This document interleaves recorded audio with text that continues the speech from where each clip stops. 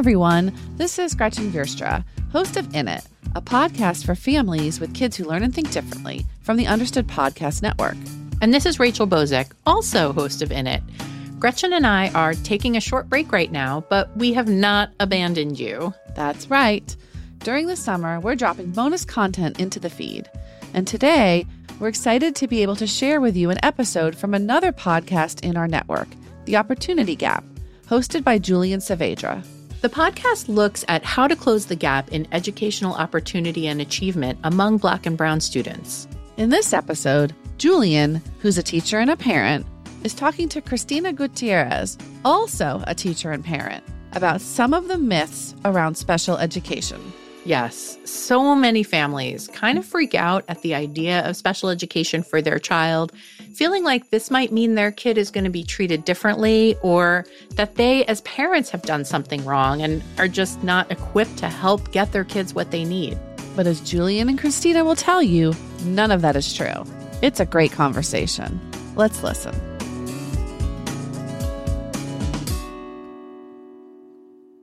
Smart and special education, they're not mutually exclusive. You don't get put in special education because you're not smart. From the Understood Podcast Network, this is The Opportunity Gap. Kids of color who have ADHD and other common learning differences often face a double stigma. But there's a lot that families can do to address the opportunity gap in our communities. This podcast explains key issues and offers tips to help you advocate for your child.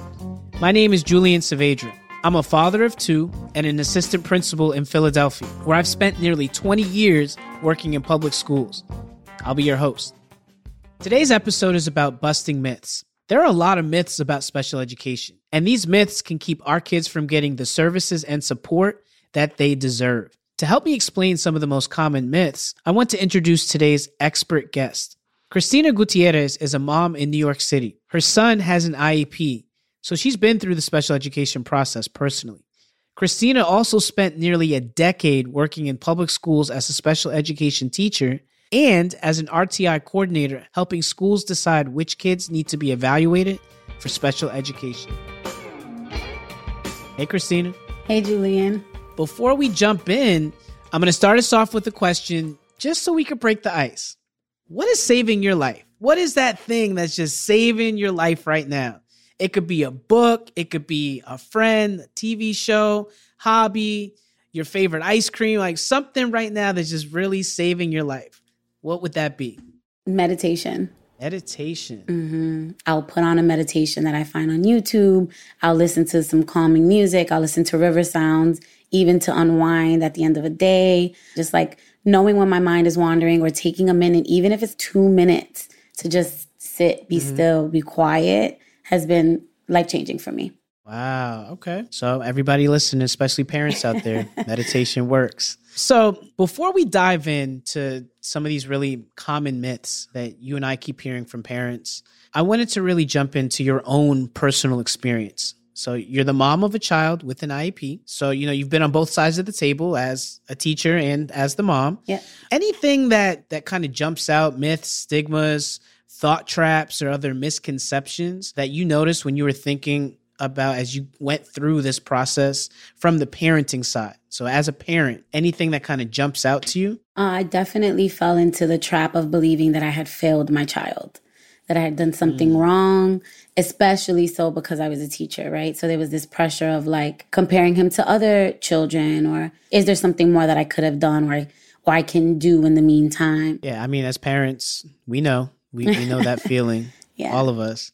Let's dig into some of these common myths about special education. You and I, we've worked with thousands of families over the years. Let me say that again to make it real. Thousands, right? We're old heads. We've been in the game for a while. And there's some common themes that constantly emerge that we really want to jump in and debunk some of them.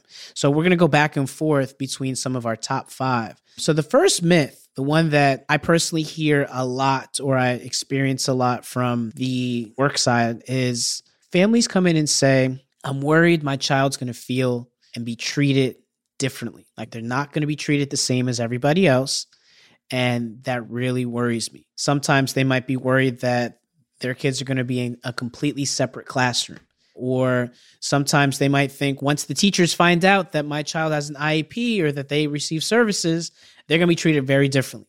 I heard this one a couple of days ago during an initial IEP meeting with a parent. They were worried about their college aspiration. Mrs. Vedra, I don't think that they're going to be able to go to college with this. What do I do? So thinking about all these worries, is that true? No, that is completely a myth. And I think often of when we were growing up, right? The phrase like, oh, they're on the special bus, or like they're on the cheese bus, especially in New York City. Children do get specialized busing. There's like for families who have been in New York or been in the States for a long time, Black families, Latino families. I'm Puerto Rican in particular. Those of us that were in New York for a longer time, there was a stigma, and IEPs weren't always the most beneficial thing. They were often over generalized to our students. So an example would be my mom has a lot of stigma with IEPs because my sister was both bilingual for English and Spanish, but she was a quiet child, and they automatically tried to put her in special education. And so my mom's relationship with special education is one of like, they just do that when they don't want to teach you. And, the truth was in the 70s, that is how it was. Like that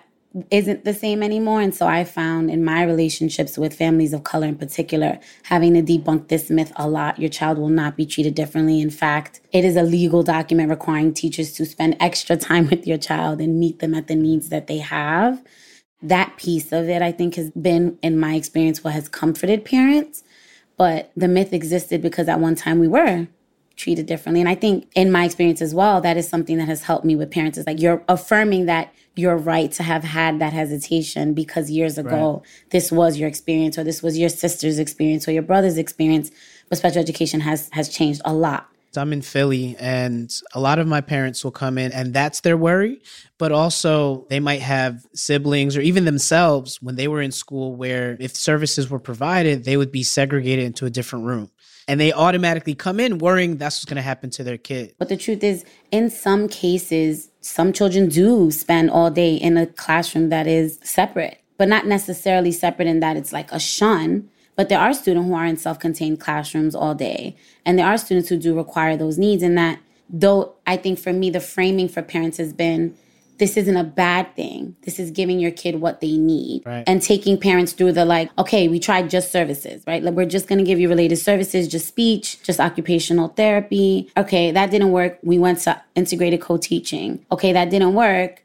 At this point, your student is still struggling with X, Y, Z. And I had a lot of students like that. And having to break that to parents, like, look, here, we did this, we've done all of these things, but why don't we try? So separate setting is a thing. Like if your child is in a 12-to-1, which 12 students, one special education teacher, one para, and your child is receiving the education and academic support that is most needed for their level of functioning. And empowering parents with that has been what I've been able to succeed in the most. And I think that's the key to what you said, is that there's levels to the support. What we want to make sure to point out is the vast majority of students with IEPs are in general education classroom. It's much more a smaller percentage are in those different situations like you described, but the vast majority of students get accommodations or modifications within a general education setting. But no, your child should not be treated differently. At the bottom line, that is a myth, and it has been debunked. It has been debunked. Let's go on to myth number 2. Myth number 2, my child is smart and smart kids don't need special education. This is a huge misconception that special education or a child being put in special education may lead a family to refuse services and supports because of the fear of, oh, this means my kid is dumb. There are students who are twice exceptional, right? Really gifted, but maybe I have ADHD. Or being put in special education, I've always explained to parents in the most simplest form, and obviously it's more nuanced than this, but we are giving your child like a script for what they need to learn best. And we figure that out by teamwork. Smart and special education, they're not mutually exclusive. You don't get put in special education because you're not smart. I find that a lot of my conversation revolves around helping parents understand that even the word smart is a very nuanced thing. Like, what does that mean? We know through our educational training, there's multiple ways that you can display intelligence. Just because I might not show linguistic intelligence doesn't mean that my kinesthetic intelligence isn't high. It doesn't mean that I can't do all these other different things. And our job is to make individualized education as focused and purposeful for our students as possible. And we know that the vast majority of people who do have IEPs are not intellectually disabled. So another myth debunked. Let's go on to myth number 3. My parenting caused my child to need special education. I felt that. That's a lot. That's heavy because I felt that. I've seen parents feel that. You're sitting across them in the meeting and you explain that services are going to have to happen and their facial expression, just the rush of emotions, right? Yeah. Those are our babies. Mm-hmm. Those are our babies. And I don't care what anybody says. That's a hard thing to hear. That's a hard thing to not want to blame yourself immediately when you hear that something's wrong with my child and it's my fault. And to sign an IEP means I did something wrong. And I think even myself, having gone through this process, I actually felt this. What did I do wrong? I mean, I think there's a couple things in forcing that it's not anything that you did as a parent to cause this situation. And a lot of times when they hear it from somebody that's in education and there's that trust that's built, then it takes the edge off a little bit of hearing that heavy news. So it looks like we got myth number 3 debunked. All right, myth number 4. All right, Christina, that's you. Myth number 4, my child doesn't really have a disability. My child is choosing to misbehave. I will say this myth is one that gets under my skin and so irritates me. I see this especially with children who've been diagnosed with emotional behavioral disabilities or disturbances, or where I would say that it's not so much the academic component, but other components of school that are the thing that they're struggling with. ADHD, right, inattention, hyperactivity, or even oppositional defiant disorder, especially in a culture of people of color. Like I have cousins who are diagnosed with ADHD. I have cousins who were diagnosed with various emotional behavior disturbances, and we didn't believe it. It was like, no, you're choosing to disobey.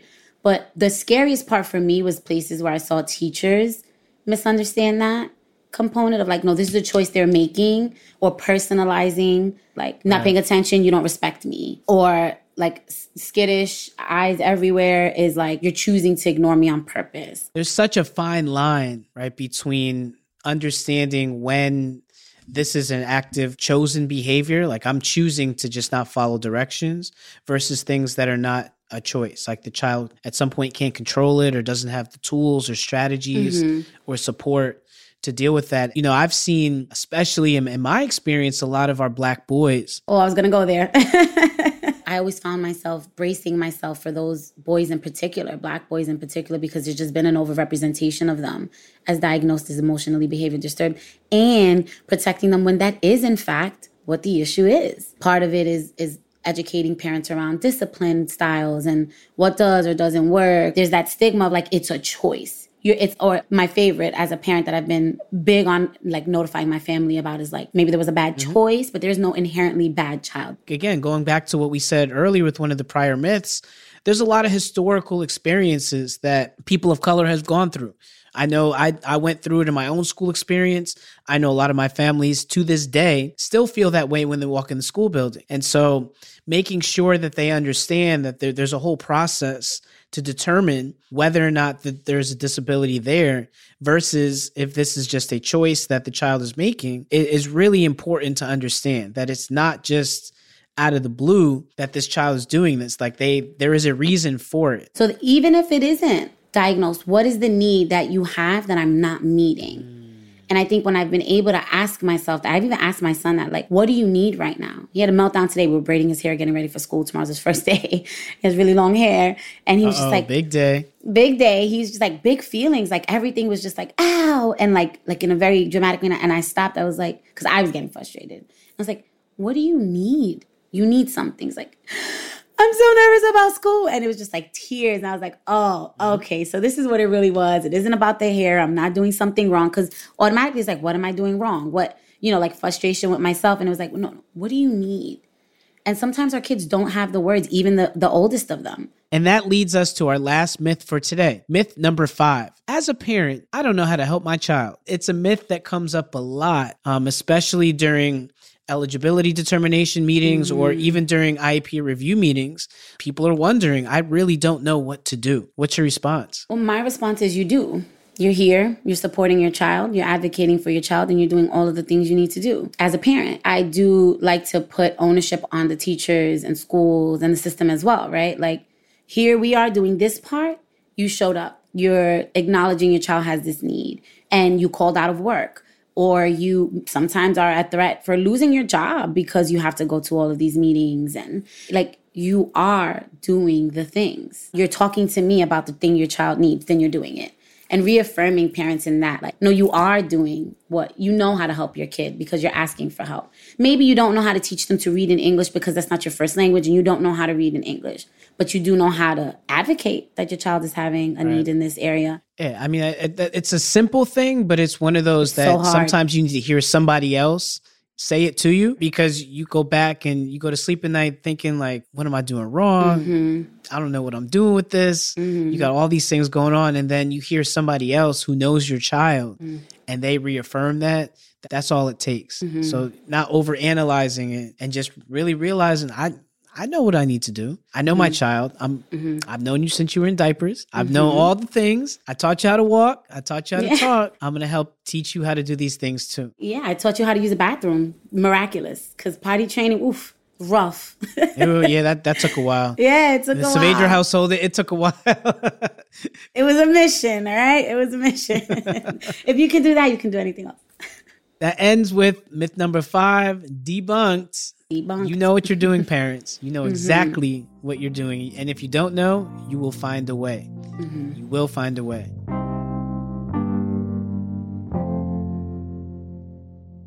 At this point, before we leave out, we wanted to just give some tips, some specific tips on what you can do as a parent or a parenting adult or somebody that's an advocate for a child in your life to help out and really make sure that your child or student is getting what they need. So the first tip that I want to share with everybody out there is really know your own biases about special education. Know yourself. Know what you think. Know your own experiences. Know some of the things that you might come to the table with so that you can address them. And I say that because a lot of us don't even realize the things that we're bringing to the table if we don't actually sit down and think about it. And I decided as a teacher, I'm going to learn the process. I'm going to ask all the questions. And I think it took a while for me to really understand that I came to that realization where I need to check myself. Before I sit in front of students and try to do this work, I need to go check myself. I went through the same thing. I would say even before being the parent of a child who had learning differences, it was this, if I did it, like I'm from Brooklyn, I'm Puerto Rican, my parents speak Spanish, I was low income. If I could do it, you could do it. That's not always true. I didn't live in a shelter. I didn't have a parent, struggling with whatever struggles they were having that may not have been the most ideal for students. I wasn't in a charter school. I went to a very wealthy school. We were the minority, right? We were not that many of us there, but that was a privilege in and of itself. And knowing the privileges and having to check myself on that as well, that my experience isn't universal. And I think that even as a parent, right, for me, I was the kid who was reading all the time. My son is the kid who's running all the time and learning how to differentiate that. He doesn't learn in the way that I do. And so in that way, I have to be able to support him because my experience isn't his experience. So I think checking yourself is absolutely one of the best ways to navigate this process. So another tip is talk with a teacher or administrator you trust and ultimately find a support system. A lot of us in the Black and Brown community have had adverse situations with school. We either have had history that is not so great with the school experience. And so that ability to find somebody we trust is incredibly important. I'm proud that I serve that role for a lot of families. They see me, they know me. I put that out there that, we come from the same type of situation. We can talk and they'll come and ask me, even if I'm not in the meeting at all or I'm not involved in it, they might call me later or ask me, Saavedra, let's sit down and actually tell me what's going on here. Finding a teacher that you trust or an adult that you trust in the building is something that is really going to help a long way because they're going to shoot it straight and they're going to give you some of those jargony words that you can drop when you're in some of those meetings to make sure people in the meetings understand that you know what you're talking about. So talking to a teacher you trust is really important. And Christina, what about talking to other families? What advice do you have on how families can find other families who are going through the same thing? Yeah, you can go to a social worker. You can ask your teacher. You can ask who are some people who maybe they can't give you the child's name or anything like that, but are there support groups? Is there help? Go to an understood.org. Find the resource in the community that's going to make you not feel so isolated. As an education advocate, one of the meetings that I had with a parent, she called me after the meeting was over and she was like, thank you. This is the first time I've ever felt understood. Like I'm not alone. Like you knew and you didn't blame me. And like she was in tears. And to me, I was just simply someone who understood. She said the word understood a few times. Shameless plug. Understood or Understood Facebook group, or Understood even has a free community app, Wonder, WUNDER, Wonder. They're all great resources, but just go out there and find people that really are in the same boat and have that support. Mm-hmm. Last tip, as your child's biggest advocate, we cannot stress enough. Think about what is it that you want for this child's experience. And once you have start thinking about like, what is it you want school to be like? Sit down and just start writing out a list. What are these 3 or 5 like non-negotiable things that no matter what happens, I want to make sure that this is part of my child's school experience. So going about like the myths we shared earlier. I don't know what to do. You actually do because you've thought about what is it that I want for this experience. So it's really being prepared when you're having conversations or when things are going haywire or you're having all these different feelings. You can go back to this list of these things that you and your family has identified as really non-negotiable things that need to happen during the school experience. And it could be really simple. I know my wife and I did this for our kids. We thought about, we want our kids to just play at recess. That's non-negotiable. They have recess. We want them to play. We want them to socialize. We want them to make friends and have deep and lasting relationships. That's just a non-negotiable. Yeah, and I found that one way to make that not so abstract for parents is to think about what is the thing that causes your child the most distress. Is it, for example, in some examples, it's like my kid freaks out before a test. They struggle, they're fearful, they're anxious, okay, you can ask for more testing time. You can say you want extended testing time on the IEP. So finding ways like, because it's like, they need all of the help. And it's like, yes, but what is the thing that is the most stressful in the house? That's the thing you want to ask for help with. And I think I have found in my experience that has been what helps parents navigate that process a little bit easier. Sadly, our time has come to an end, but Christina, I can't thank you enough because 1, it's just a pleasure talking. Like we could talk like this for hours. For sure. But 2, the expert knowledge you have as a mom. Thank you. He has a great mom. But then all those students, the fact that you've worked with so many families, I can just hear the love in your voice. Keep fighting the good fight. And you are always welcome to come back and join us to give us some more tips. Thanks. Take care. You've been listening to The Opportunity Gap from the Understood Podcast Network. This show is for you, so we want to make sure you're getting what you need. Is there a topic you'd like us to cover? We want to hear from you. Email us at opportunitygap@understood.org. If you want to learn more about the topics we covered today, check out the show notes for this episode. We include more resources, as well as links to anything we mentioned in the episode. Understood.org is a resource dedicated to helping people who learn and think differently discover their potential and thrive. Learn more at understood.org/mission. The Opportunity Gap is produced by Sin Pim and Julie Raw. Brianna Berry is our production director. Our theme music was written by Justin D. Wright, who also mixes the show. Laura Key is our editorial director. Scott Cochere is our creative director. And Seth Melnick is our executive producer. Thanks for listening, and see you next time.